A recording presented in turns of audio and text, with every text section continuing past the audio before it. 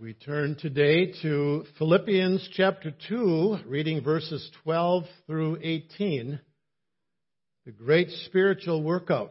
Philippians 2, starting at verse 12, and we read in Jesus' name. So then, my beloved, just as you have always obeyed, not as in my presence only, but now much more in my absence, work out your salvation with fear and trembling. For it is God who is at work in you both to will and to work for His good pleasure. Do all things without grumbling or disputing, so that you will prove yourselves to be blameless and innocent, children of God above reproach in the midst of a crooked and perverse generation, among whom you appear as lights in the world, holding fast the word of life, so that in the day of Christ I will have reason to glory, because I did not run in vain, nor toil in vain. But even if I am being poured out as a drink offering upon the sacrifice and service of your faith, I rejoice and share my joy with you all. You too, I urge you, rejoice in the same way and share your joy with me. Let's pray. Father in heaven, thank you for this opportunity to come and worship you today. And Lord, for the privilege to open your word. And I pray, Lord, that you would teach us today. I pray that the words of my mouth, the meditations of our hearts would be pleasing in your sight. For it is in Jesus' name that we pray. Amen. One of the things that amazes me, and maybe it amazes you as well, the huge number of exercise programs advertised on television. A ton of them, isn't there? Just all kinds of equipment, new ways that you can get a skinnier waist, more powerful biceps, buns of steel, right?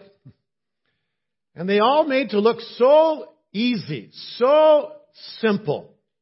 Men you see who've lost 100 pounds, and they're instead of they're in one pant leg from their previous weight before. Women who have lost all kinds of dress sizes.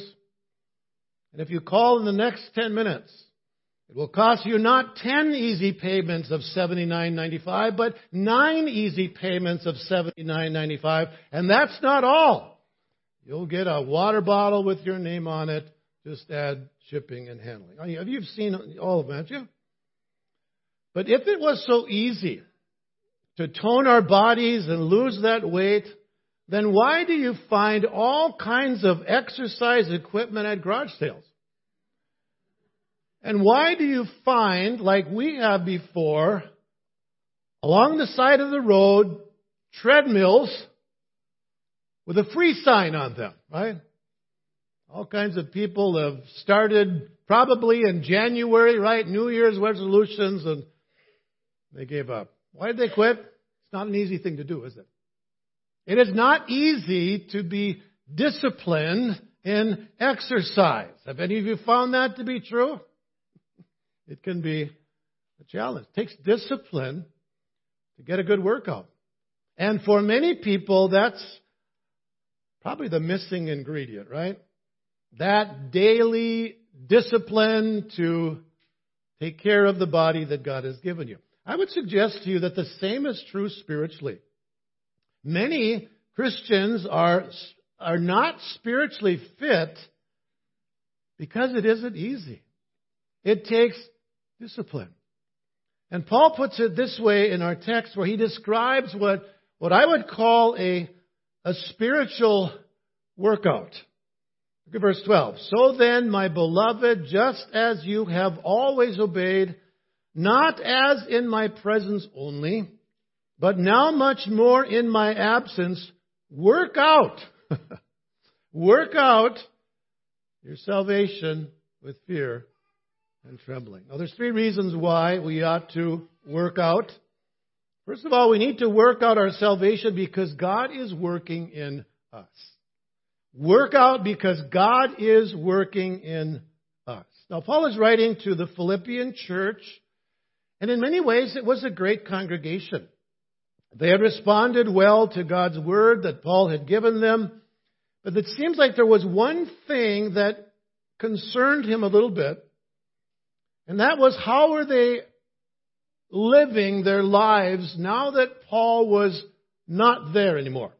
Okay? And he addresses that a couple of times in this letter. Chapter 1, verse 27, he says, "Only conduct yourselves in a manner worthy of the gospel of Christ, so that whether I come and see you or remain absent, I will hear that you are standing firm in one spirit." Then he addresses the same thing in our text again, "not as in my presence only, but now much more in my absence." Now that I'm gone, you need to continue still to follow the Lord. Now, it's important that we don't misunderstand what Paul is saying here about salvation. He isn't saying that we are to work for our salvation, as though salvation is achieved somehow by human effort. That we can be good enough, that we can do enough good things, that we can somehow by our own effort please God. Scripture is very clear about this, isn't it? That we are saved by the mercy and grace of God. Not of works, so that none of us can boast in what we've done. That's what Paul says in Ephesians chapter 2, verses 8 and 9. And one author says this: "Some misguided interpreters completely misread what Paul is saying here, as if it said, work for your salvation or work at your salvation. But both in the immediate context of this letter and the broader context of the New Testament, none of these interpretations is correct." He says Paul is not speaking about attaining salvation by human effort or goodness, and here's the point, but of living out the inner transformation that God has graciously granted to us. So that's what Paul is talking about. Living out what God has worked in our hearts. That's what he is addressing here. The way that this word "work out" was used in Paul's day illustrates that point. It was used to describe the mining process of taking precious metal out of the earth.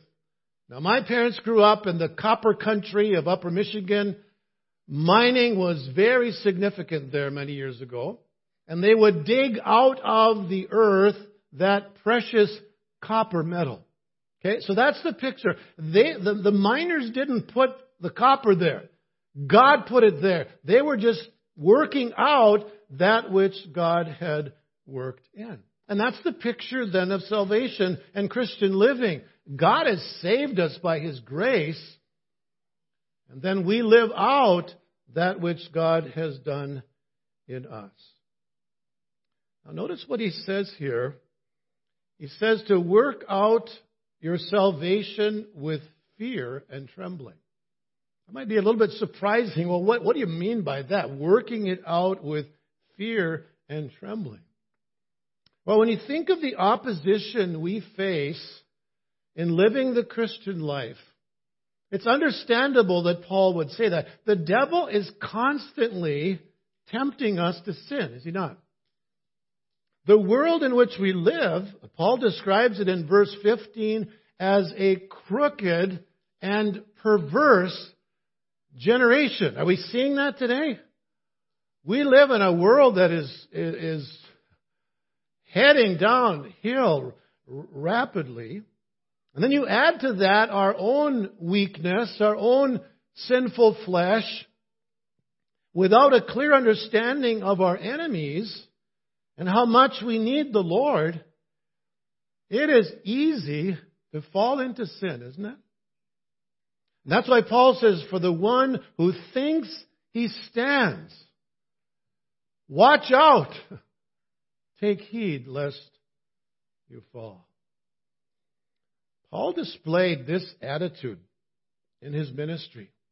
As he thought of the responsibility that God had given to him to proclaim God's word, he says it caused him to tremble.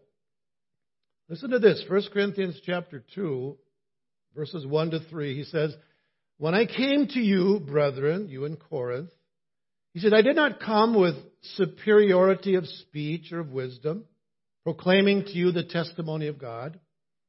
For I determined to know nothing among you except Jesus Christ and Him crucified." And then he says in verse 3, "I was with you in weakness and in fear and in much trembling." Isn't that an interesting description of his ministry there? He says, I didn't come to you with some, wisdom and knowledge like the world. I was fearful. I was trembling. And you ask, why was he trembling?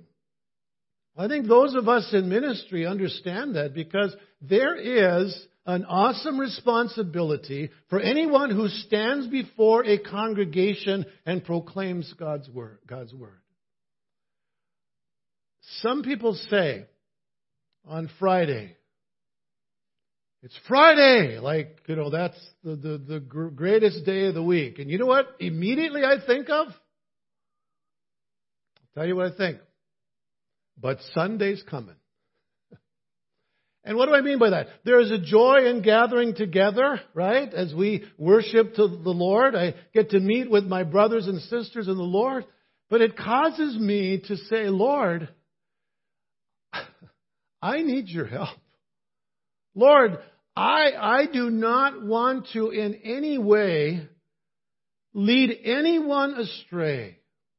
I want to be faithful to your word. And so there's a sense of fear and trembling. Those steps from that row up here are some of the hardest steps of the week for me because of that responsibility. I know what Paul is talking about. I came to you in weakness, in fear, and trembling. That's why I'm very happy to read the next verse.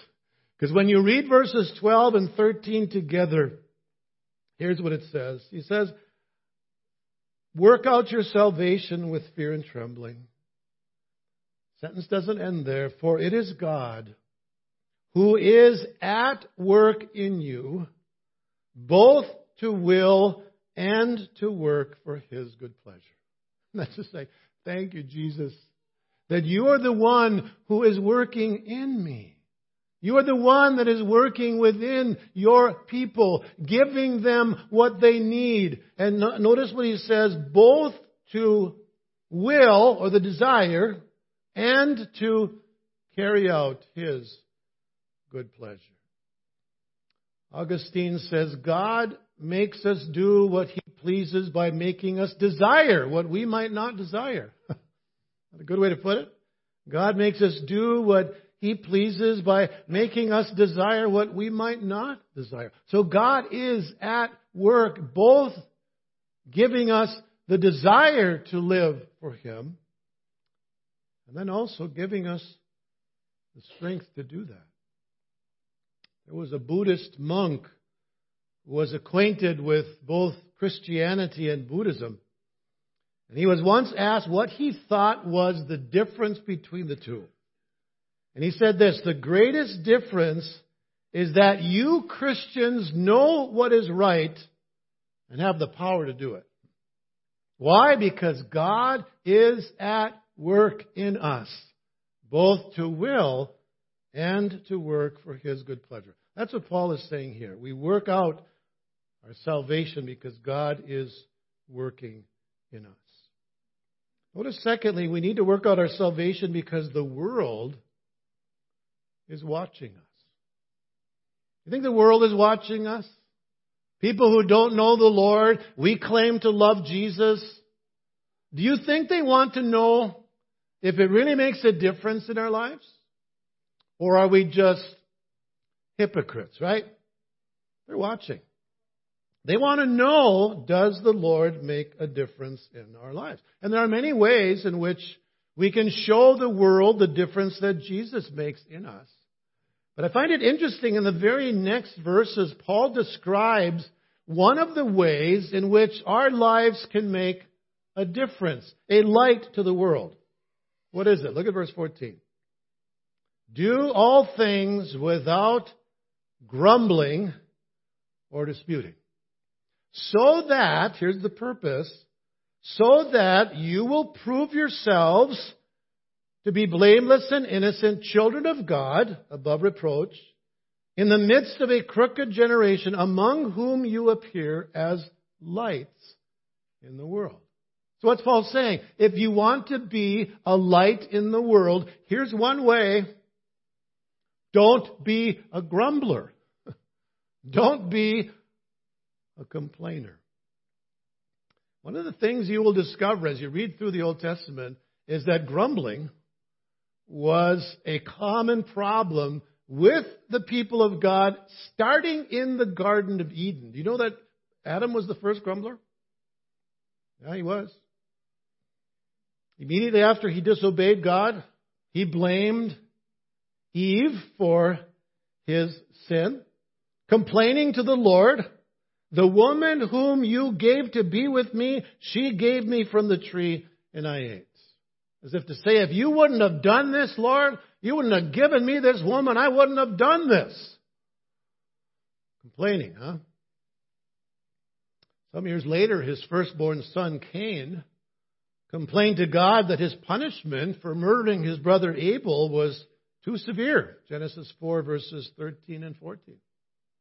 Moses complained to the Lord because he didn't deliver the people of Israel from Pharaoh quickly enough. And then you follow the children of Israel through the Old Testament, and it was one thing after another. It was the water, and it was the food, it was the manna, it was the difficulty of the journey. And it's just like, wow, this is a pattern. This is a problem. And it went on and on and on. Well, you come to the New Testament. Have we changed?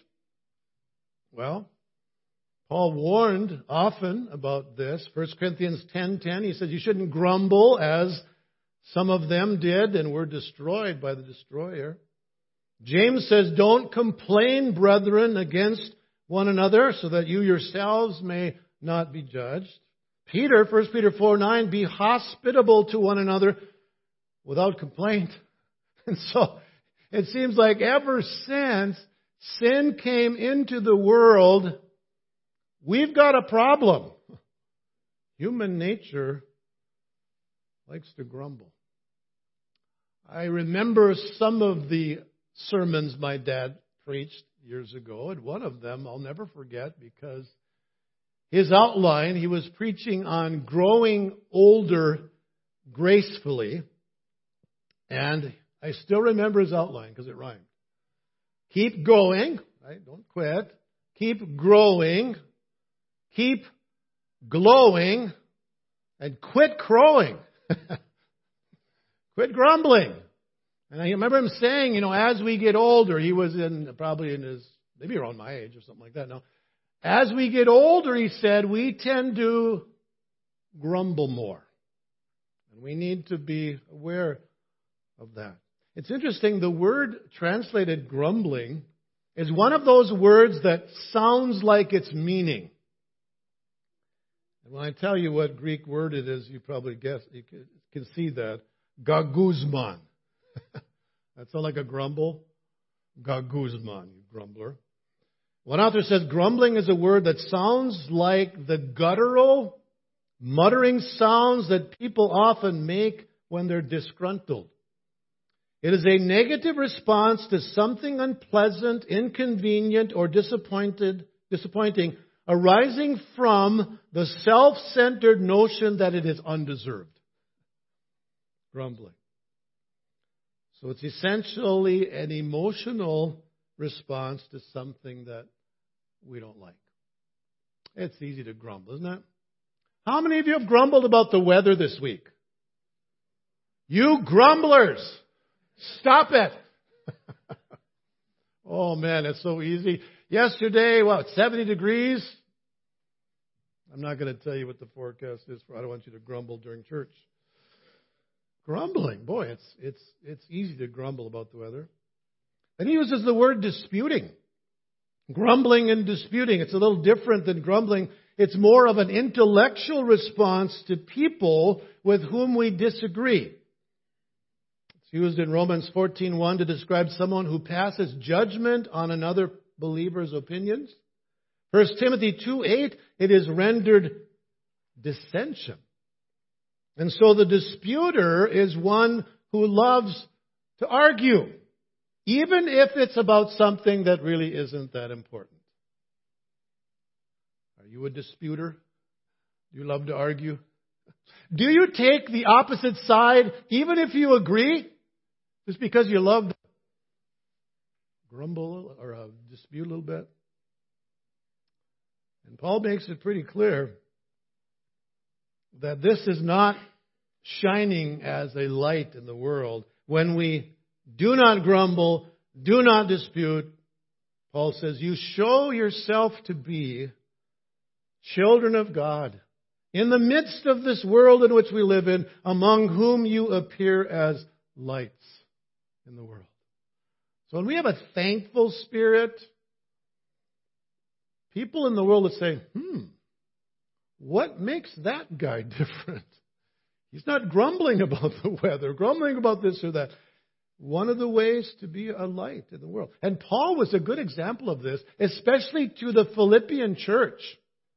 Because remember how that church started? Paul ended up in jail. He and Silas. They were beaten, put in stocks. And what happened at midnight? Remember? They started singing hymns of praise to God. Imagine the other people in jail wondering, what in the world is going on with you? And the Philippian jailer ended up putting his trust in Jesus.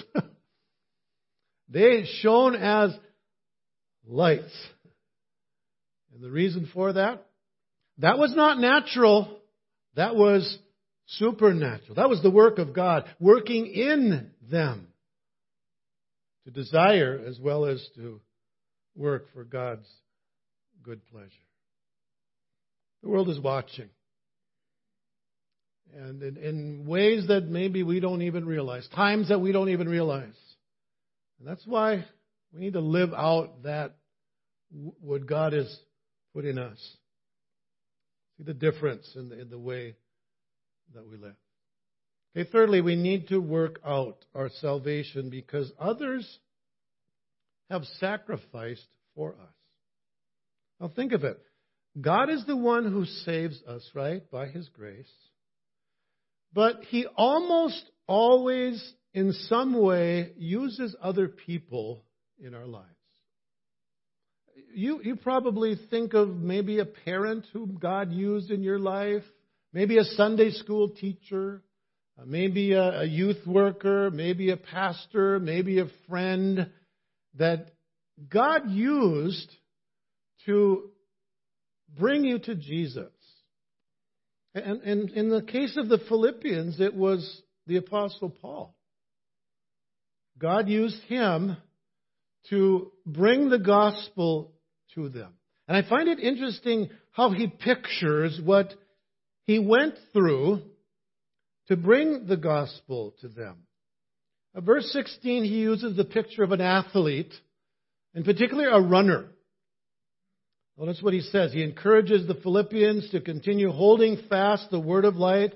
He says, so that in the day of Christ, I will have reason to glory because I did not run in vain, nor toil in vain. So Paul is picturing his ministry in terms of running a race. Running. How many of you like to run? I see 2 hands, 3 hands. You need not only a spiritual workout, you need a physical workout too, don't you? Running. And the race he's describing here would not be a 50-yard dash. Now, I hope no one would say, I am so exhausted after a 50-yard dash. If you are, you really need one of those exercise equipments along the road. He uses the word toil. He said, I'd run in vain or toil in vain. And that word is a strong word. It means to labor to the point of exhaustion. So he's describing a marathon, right? His ministry was like a marathon. Any of you ever run a marathon? Okay. What's it like? Are there times when you hit a wall and you say, I cannot finish this race? Huh? I mean, I watched on television this guy. He was, throwing up. He was falling down. He was crawling on the ground. He'd get back up again, and he finally finished the race. So when I think of a marathon, wow. If I ever sign up for one of those, would you check me into the hospital or something? Because you'll know that I've really, well, you know I'm losing it, but I'd really lost it. And so Paul is saying that's the picture of what he went through for them. And he said, I don't want to run in vain or toil in vain. And one of the difficult things that Paul often mentions in his writings is there was this concern that those whom he had reached with the gospel would not continue. Galatians 4:11, he says, I fear for you that perhaps I've labored over you in vain. 1 Thessalonians 3:5, for this reason, when I could endure it no longer, I also sent to find out about your faith, for fear that the tempter might have tempted you, and our labor would be in vain.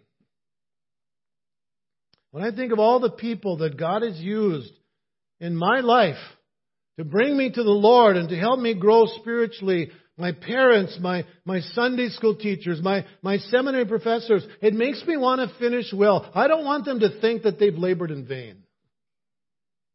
And that's what Paul is getting at here. So the picture of the athlete.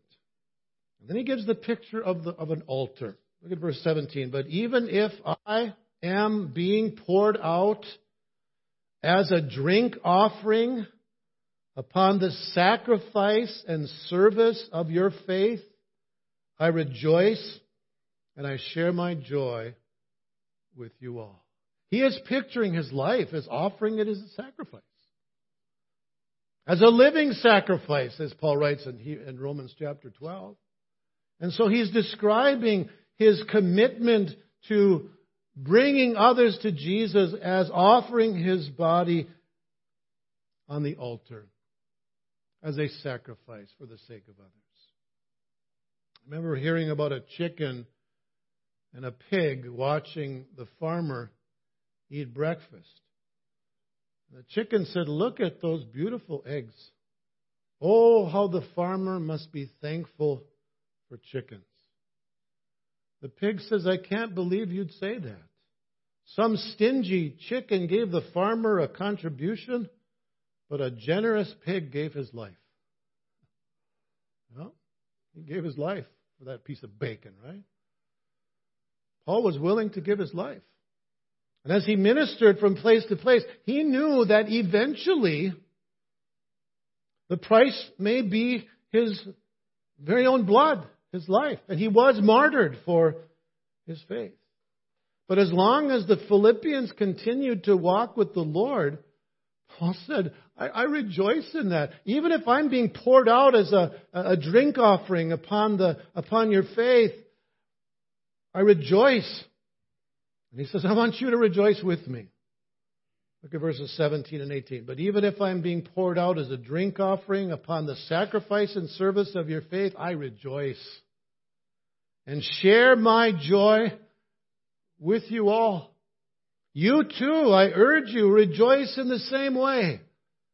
And share your joy with me. Well, that's quite a statement.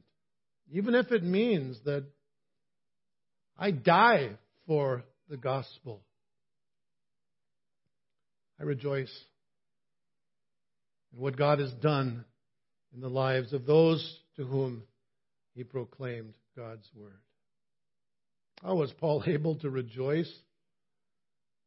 It's basically what he's talking about here. God was working in him, both to will and to do His good pleasure. We read from 1 Corinthians 15 this morning, and at the end of that section, Paul says, "For I am the least of the apostles. I'm not fit to be called an apostle because I persecuted the church of God. But by the grace of God, I am what I am, and His grace toward me did not prove vain. But I labored even more than all of them. Yet not I, but the grace of God with me." Kind of an interesting description there, right? He says, I labored more than all of them. And yet, it wasn't really me. It was God working in me. Paul was not a robot. He was not a puppet on a string. He led a disciplined life. He was committed to the Lord. But it's because God was working in him, both to will and to work of His good pleasure. And I pray that that would be true in our lives as well. That God would so work in us that the world can't help but see that there's something different about these people. Something different in our lives. And that God would get the glory and the praise for all that He has done. Let's pray. Father, we thank You for Your word. Thank You, Lord, for the work that You do in us. And I pray that the world would see clearly that You are the one who makes a difference in the way that we live. And that You would receive the honor, the glory, and the praise. For it is in Jesus' name that we pray. Amen.